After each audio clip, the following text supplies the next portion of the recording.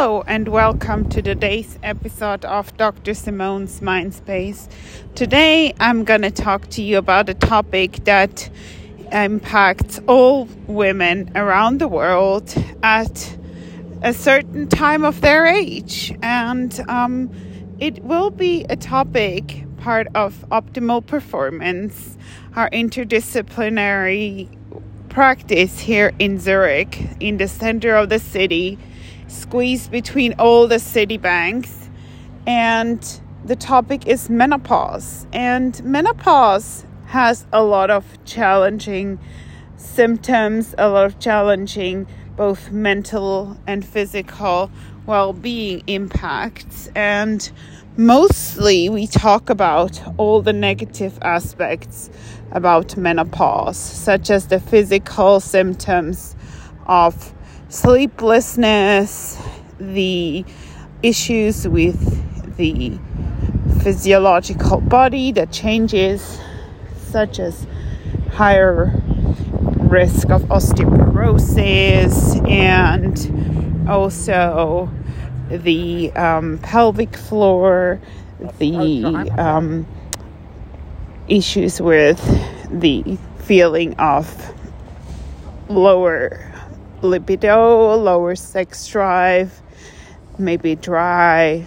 vagina, which causes that it hurts when you have intercourse, so that will also be less pleasurable. So all these aspects have an impact on the woman's sense of self and feeling of feminine energy. And yet I think there's a lot to say that can be positive as well about the time when you're not able to reproduce anymore.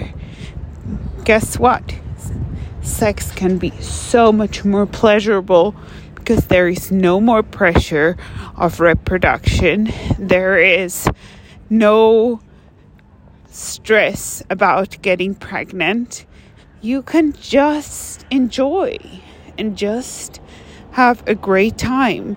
But that also implies that you feel good in yourself, of course, as a woman. And I think this is where it's so important to emphasize that we as women can feel just as strong and even stronger and more in tune with ourselves when we get older and appreciate our bodies for the ones they are.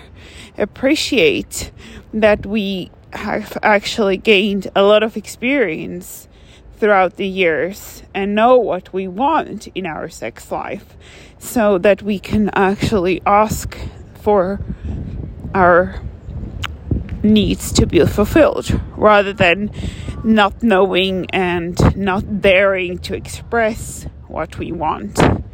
Now we know what we want, and we should also have the self-confidence to demand it from our partners, or from a dildo, or from a lover. Who cares? Whoever we as self